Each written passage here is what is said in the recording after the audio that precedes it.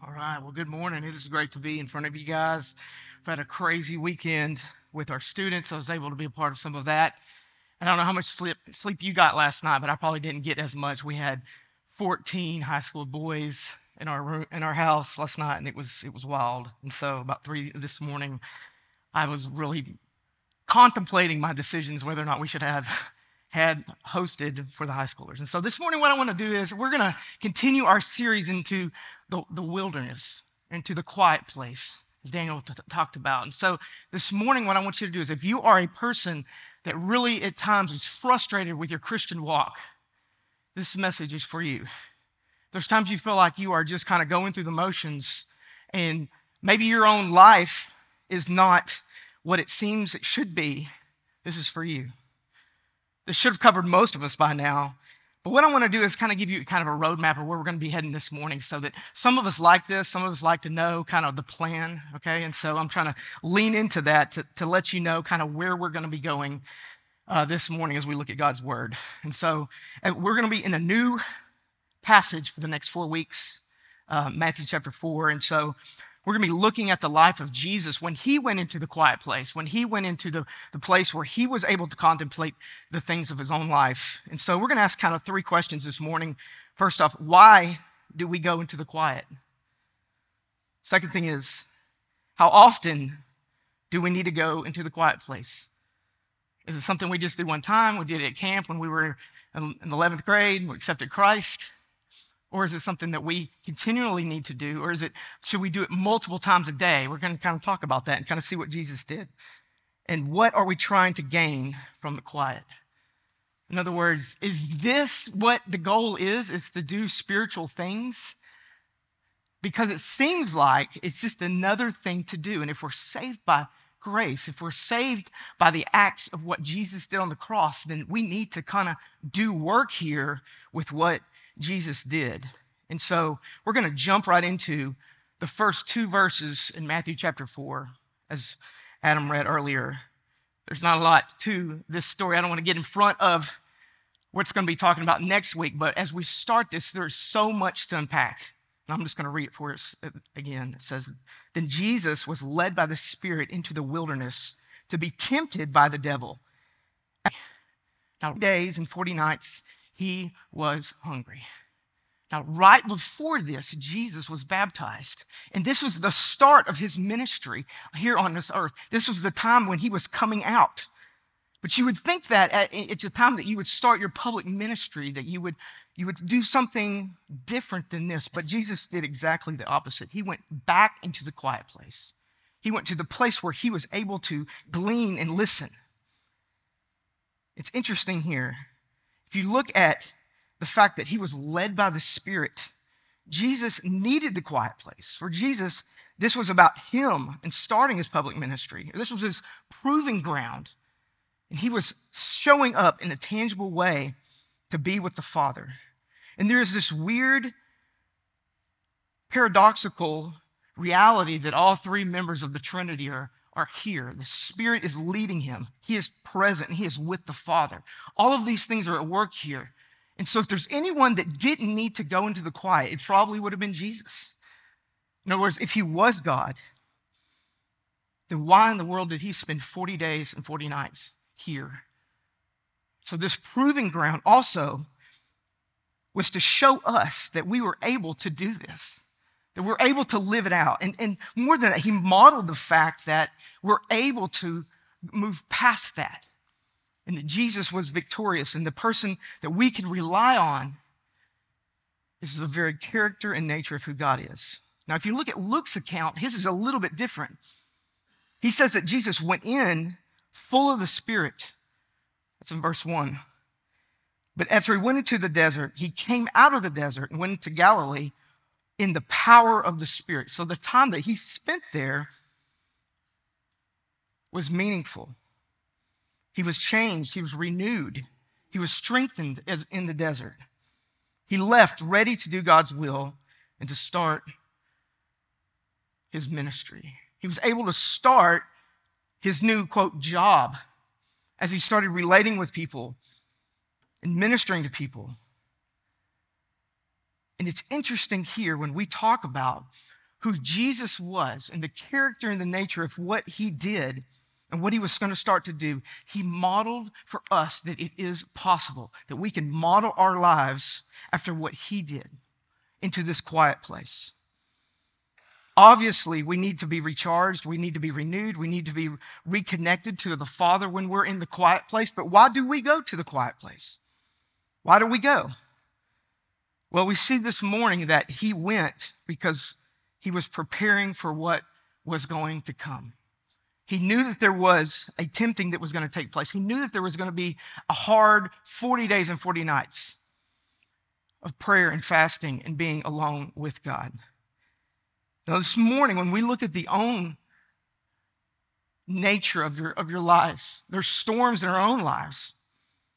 And currently, if I was to go even into this room right here, the ones that I know about, we would see that there are some that are very weary and tired. We're heartbroken. There's things in our lives that are messy. And when we start to deal with these things, when we start to look inward and we start to get alone with God, we go preparing for what is going to happen. And so if you're in the middle of the storm, there's refuge. If everything is going great, we want to galvanize that faith so that when you leave here and you go into a hard time of your life, you're able to get through that because you would know that God is with you.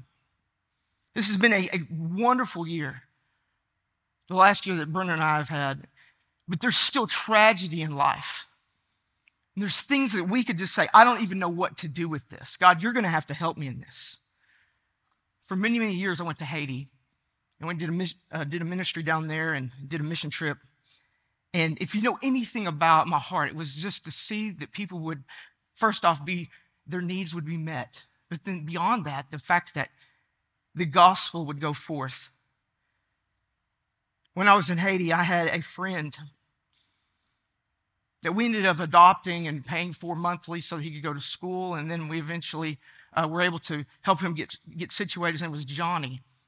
And Johnny, we became many years, of almost 8 years that we sponsored him. He actually came back to America with us, stayed with us.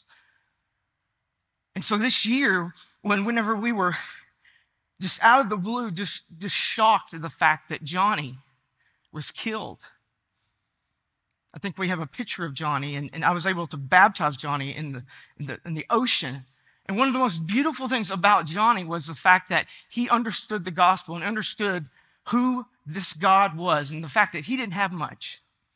He lived on just a few dollars a day, but he was killed by violence from a gang in Haiti. And this was someone that we were close with. We did WhatsApp, we communicated with him. And I'm not going to lie, there was times I was like, why did God allow this to happen? Why in the world did God allow the tragedies of life? And then to make things worse, the fact that you found out he was killed for a violent gang that just jumped him and killed him violently. It was almost too much for us to deal with. The missionary that we also have worked with down there, Tony, is in stage 4 cancer, and he's back in America now. And we're praying for healing. We're praying that God would come through, but the fact is we don't know his outcome. He's in stage 4. Life is messy and life is hard, and I look at this situation, and I don't know what to do with it. Why do we go into the quiet place? Why do we seek out after God? It's for what's about to happen. So if you're not in the middle of the storm, just know it won't be long before you are in a situation. You are in a place that you have to say, God, I need you because I can't do this. And so just struggling with that in the back of my mind, Daniel's led me to this resource that has been so great. I don't know if you know anything about Daniel. He reads 3 books a night in his sleep, okay? He's always reading. He's constantly reading. He reads so much, and it's encouraged me to read more. And so one of the books that he really got me on was by Paul Tripp, and it's just called How People Change. If you have not read that book, it's a little academic, but it's unbelievable because it really deals with the fact. It's been influential in my own life. I don't say that flippantly. This book has been life-changing because it's been able to me process some of the things that I've been dealing with. He says that there's two types of people whenever situations arise, whenever you start to deal with the fact of the crushing reality of how fragile life is. There are two types of people in Jeremiah 17. I'm going to read this to you. Verse 5, it says, cursed is the one who trusts in man, who draws strength from mere flesh, and whose heart turns away from the Lord. That person is like a bush in the wastelands. They do not see prosperity when it comes. They will dwell in the parched places of the desert, in the salt lands where no one lives. But blessing is the one who trusts in the Lord, whose confidence is in him. They will be like a tree planted by water that sends out its own roots by the streams. It does not fear when heat comes. It has no worries in the year of drought and never fails to bear fruit. So there's two types of people: the people that cling to the fact of who God is and the ones that question and start to make honest comments, but maybe not be the most helpful. And I would like to say that I've always been the one that was planted by streams of water, but the reality is I haven't. But I have this whole analogy from Paul Tripp that has been super helpful in my own life, and I just want to share it with you. So he says this, he goes, that there is one thing that you have to start with, and that is the idea of heat. And in other words, our situation is the heat. The tragedy is the heat. The divorce is the heat. The loss of a job. We all have our situation that is just bathed in the fact that there is heat in our own lives. And there's two types of trees that grow out of this. The first one is the one that bears fruit. And they reap good things because they responded with love, and they responded with the fact that they saw God for who he was. The second one is the tree that is rooted in the fact that really questions and doesn't see God in the situation at all. And the product is thorns. So there's fruit and there's thorns. And then there's a third part of this, the fact that the cross is in the middle of all of that. I'm just going to make this make sense to you because I think that what we see this analogy, and this has been super helpful in the times that we are in the pressing of life. How do I respond with Johnny's death, Tony having cancer? I could see that God is good. And I could see him in the middle of all this, that we live in a fractured, fallen world. And the effects of that is sin. And because of that, there are things that happen in this world. We've been praying for healing. We've been praying for that. But yet we still live in this world. You see God in the midst of the situation. The other one is the one that's bearing thorns. Has no connection to the cross, that looks to your own devices, looks to your own decisions. You don't see God in this situation. They're totally disconnected. See, because really what's underneath here is a root system that either is healthy or a root system that leads to thorns. This morning, I want you to see this one thing, that when we are in the pressing of life, that our root system connected back to the cross, which is in the middle there, leads us to the fact that God is there and that God is with us through our pain. And that doesn't mean that everything is going to always be great. It's not. That Johnny is still gone. But the reality is that there is a loving God that helps us through this. There is a loving God that is sovereign over all. There's a loving God that can heal Tony. But whatever his instance is, whatever his will is better than my own understanding in this. And if you think this is easy to get to be where you can process through this, it's not, because I think we each probably have grown two trees in our own lives. And maybe we even vacillate between the ones that where we see God in his goodness and other days that we think that we're the king of our own kingdoms. You see, Jesus, as he was there for 40 days and 40 nights, he experienced, as he was tempted, not only did he see who God was, but he also saw the fact that there is an evident person, Satan, that is in the middle of the situation. So why the quiet? It prepares us so that we can grow fruit and not thorns. The time that we spend with God allows us to have hope in our situation.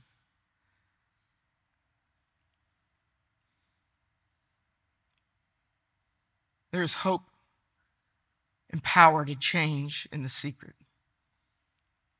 Power to overcome, and power to prepare for the trials that we are about to experience.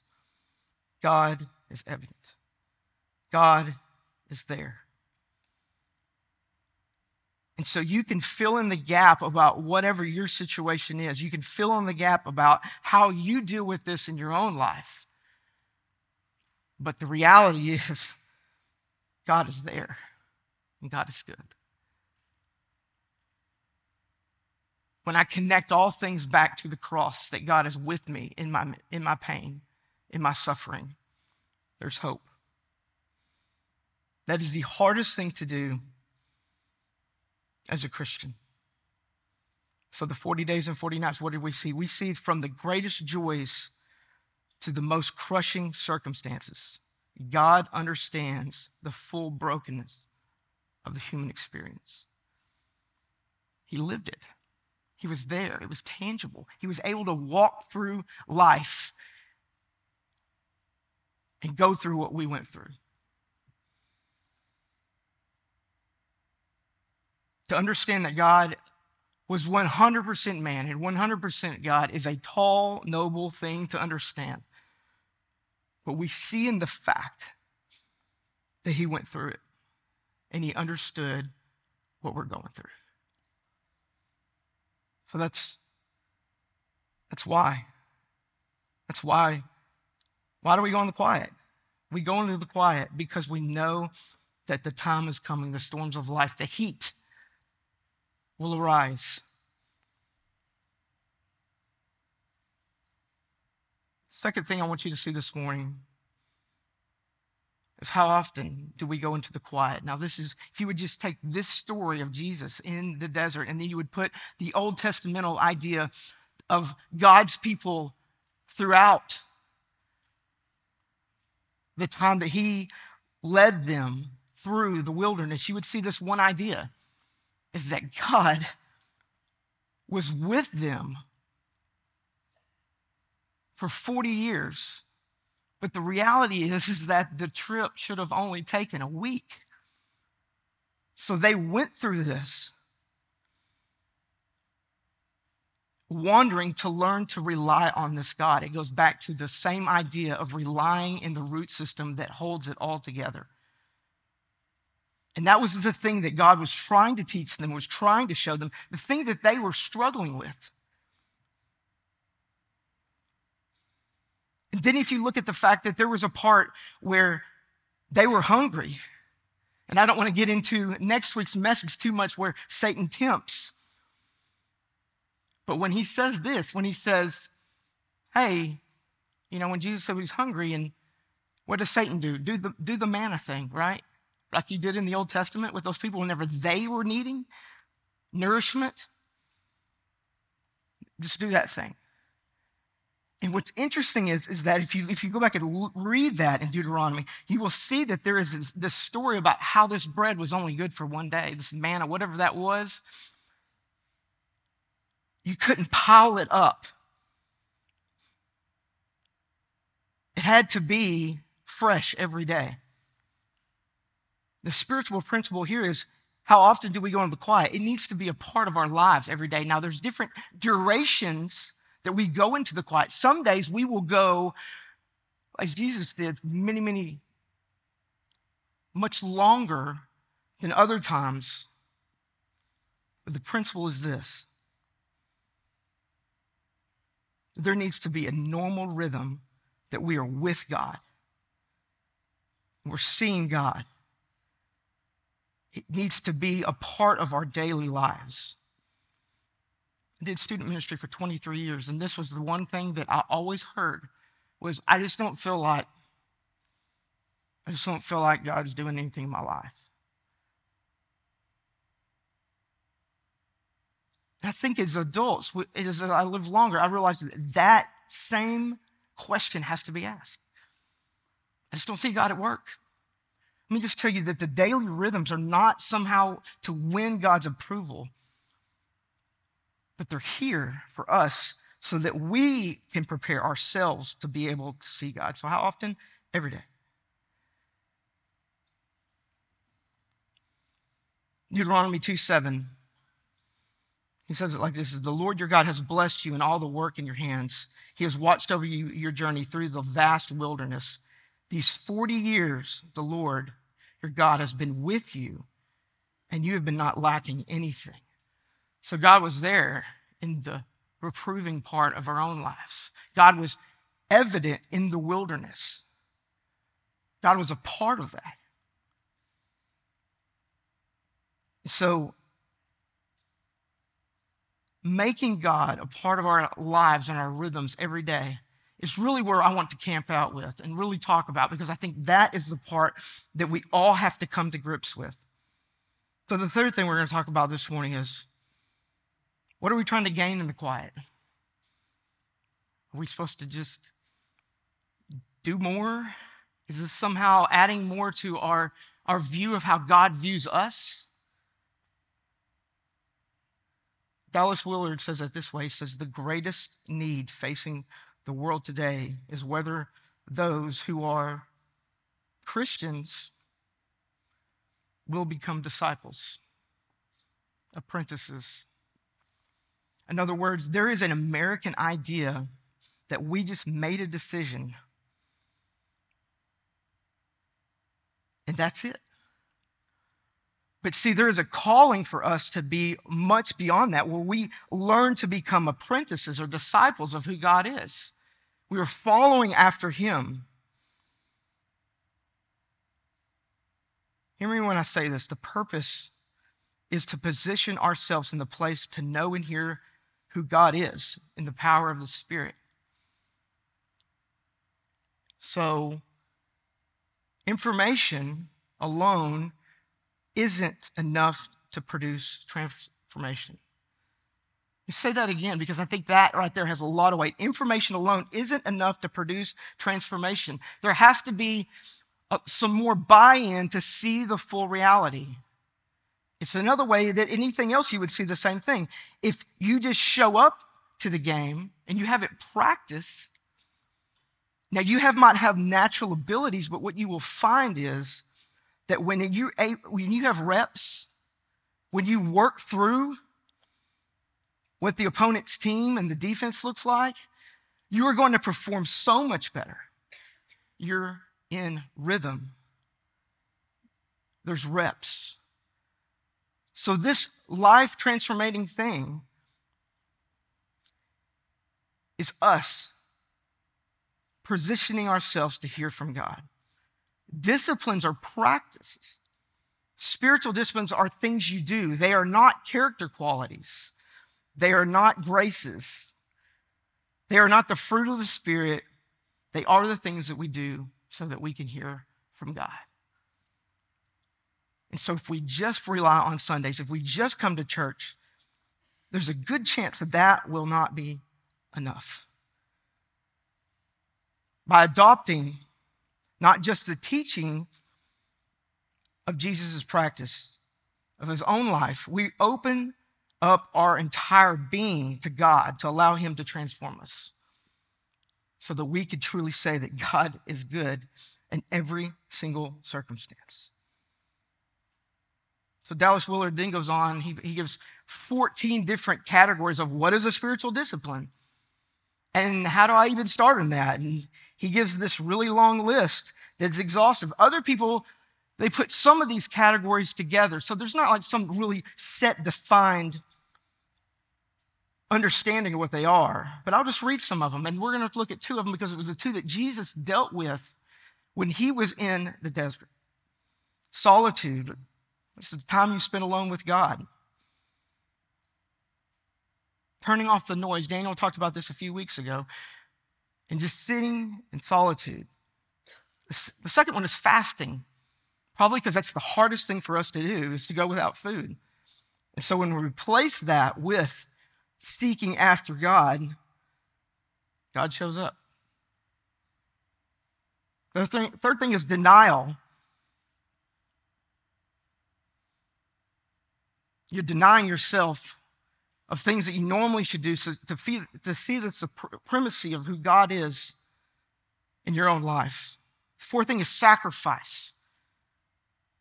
Secrecy. Some of these I'm like, I don't do these. I need help. Simplicity. Silence. And then there's 7 more that he gives of activity, things that you actually engage with, and that is study, worship, prayer, fellowship, submission, service, and witnessing. So you see that in all of these things that God, they're not some special formula, but what it is they're intentional things that we're able to do, activities that we're able to do every day, and rhythms that we could create to see God in new ways. I participated in a fast years ago with my church for a week, right? And so I was on staff at the church and we didn't eat for a week. And it was crazy because of, staff meeting Wednesday, we were all yelling at each other and screaming as we were detoxing. But by the end of the week, we saw the things of who God was. Every day we had worship, every day that we saw who he was. Let me just tell you a little bit about solitude real quick. And we just look at solitude and fasting because those right there are the two that Jesus dealt with in the wilderness. So years ago when I was in seminary, I never forget, I worked downtown in Fort Worth I was a graphic designer at a place, and I came out and my truck was there and the windows were broken and my radio was gone. So obviously putting myself through seminary, I didn't have much money. So I had money to put glass back in the truck, but didn't have money to put a new radio in the truck. So I drove around for a month without a radio. Now that seems like, American problems. First off, I realized how much my truck was falling apart, all the noises that it made. But then beyond that, I saw in solitude that I took that time and practiced seeing who God was. Me not speaking, the busyness that we have, how we're constantly bombarded with notifications, turning all of that off and just going after the audience of one. Let me just tell you that at times, that quietness was so loud. I had such a hard time turning that stuff off. I didn't realize just how my life was so filled up with things and constantly being consumers of stuff, but just to sit in silence. So somebody stole my car radio and I sat in silence. And the fact that I was able to deal with who I was in front of God was a whole new discipline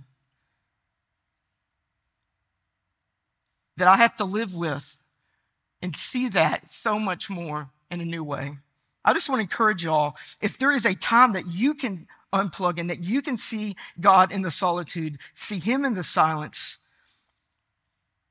Not everything has to be a Bible study. It's an American idea. Daniel said it the other day, it's brilliant. The fact that we sometimes think, you know what you need to do? You need to take that class. You need to sign up for this. You need to sign up for that. Sometimes we just need to, in our own time with God, develop these disciplines so that we can hear and know who God is in the normal routines of life. Finding him in the solitude, finding him in the silence. You will find who you are in front of God because there's nothing else going on. And quickly you will be able to be in awe more of who he is in his presence. And we're able to see the fact that God speaks so much more in the silence. The second one is fasting. So fasting is a biblical way to humble ourselves before God and replace the times when we normally would rely on the food, and we would replace that. Our church did that a little over a year ago, and we're planning on doing another church-wide one here where we give resources towards those things. The fact that we want to do is see God, not only at the group level, but at the individual level. We see God have all sorts of breakthroughs because we are relying on God and replacing the fact. And so if we want to do it for any reasons that are outside of ourselves, it's interesting how our bodies are obviously created by God, because if we do it to try to lose weight, if we try to do it to gain anything besides that, it just doesn't work, because once we come off of it, we go right back to exactly the way we were. God had an intention for fasting. Jesus says when you fast. He doesn't say if you fast. He says when. And so this has been an area that I don't fast a lot. I want to be able to see God in the true essence of who he is. I want him to get past the noise. There's a great book by Dr. Daniel Whitehead called The Digital Fast. Maybe you're like, I don't know if I could start with food because there's something going on in your life. The book just came out called The Digital Fast, and it's just turning off the things in your life that are digital related. AKA, most of it revolves around your phone. He goes on to make this argument. I think it's pretty awesome, because we've almost gotten to the point in our society that we've replaced some of the attributes of who God is with our technology, right? So some of the attributes of who God is, his omniscience, his omnipotence, his omnipresence.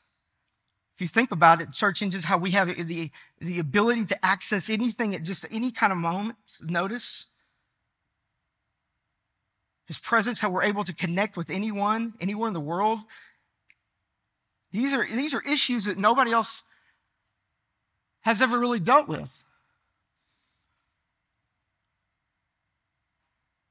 The fact that we were able to overnight something, or even go into all of the worlds of the carnal side and pornography.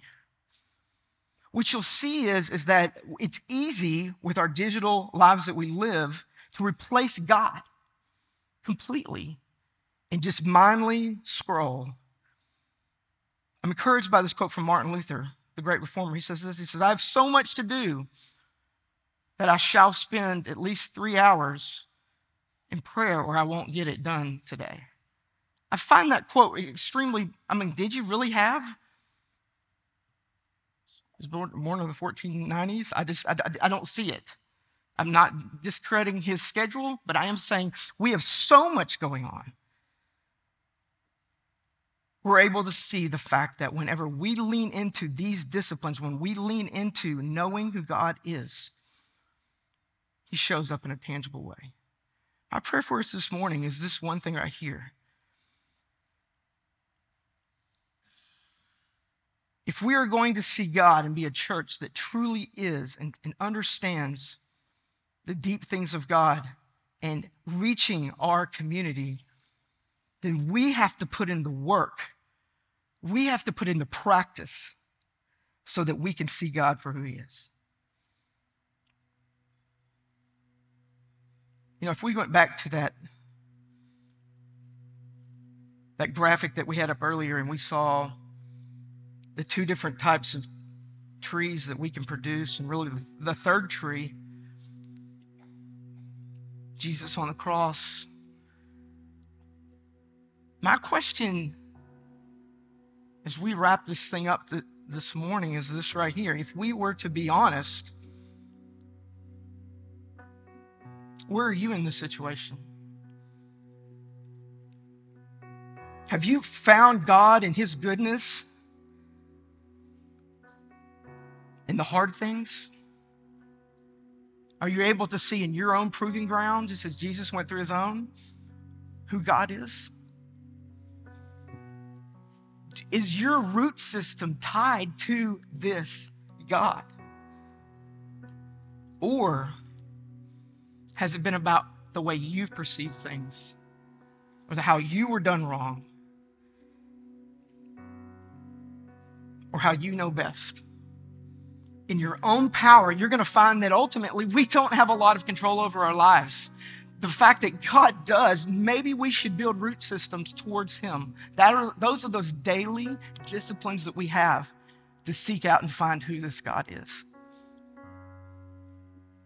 Number one thing I heard from teenagers was this for so many years. I feel like my prayers just hit the ceiling. They don't go anywhere. Let me tell you, we build a root system and we're in tune with God. We galvanize our faith so we can get through this life together. Because He's in the everyday. He's in the quiet. He's in the pain. He's in the times that things are going well. This is how people change. They grow that root system and their dependency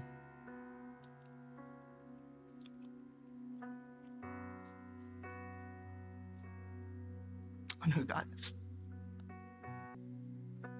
To you before we close.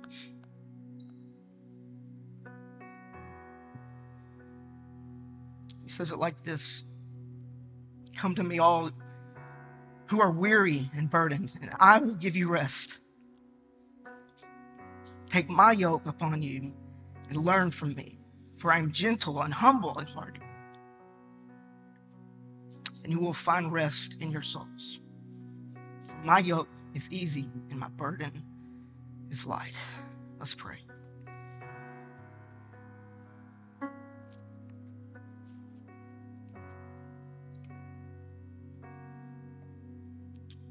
God, I just pray, Lord, that as we look to the wilderness for you and for your answers,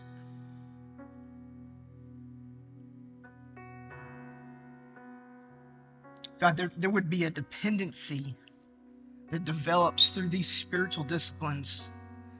Not so we're gaining favor with you or trying to earn our way to heaven. God, we know that you did everything and you're sufficient. God, teach us to trust.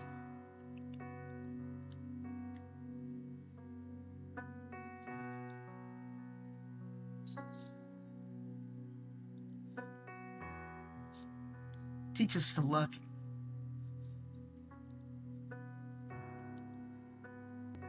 Be in the daily rhythms of life. We see your goodness, even when it doesn't make sense. God, tonight, this morning, whenever it is, God, I just pray after a great weekend with the teenagers, to see them renewed and restored. God, I pray that you would bring restoration to us as the adults in this room. God, I pray if there's someone here this morning that is struggling with that path to obedience. Maybe they don't know you. Maybe they've realized that it's all thorns because there's never been the reality of who you are and what you did for us. For we could never repay that, but you paid it for us. God, in your sovereignty, in your grace,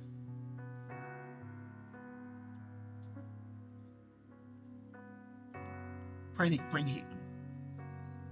I pray that morning that want to hear the great news of your gospel. I pray that right after we get finished here, that they would find a leader at the back. Maybe they're just going through a hard time of life. God, I pray that these steps would just be a place that we can just confess those to you. If we don't know how we're going to get through tomorrow, God, I pray we would just lay it at your feet and say, God, this morning, I want to build that root system. I want to lean into who you are and trust that you're going to bring nourishment, that you're going to bring growth and vitality in the midst of the desert.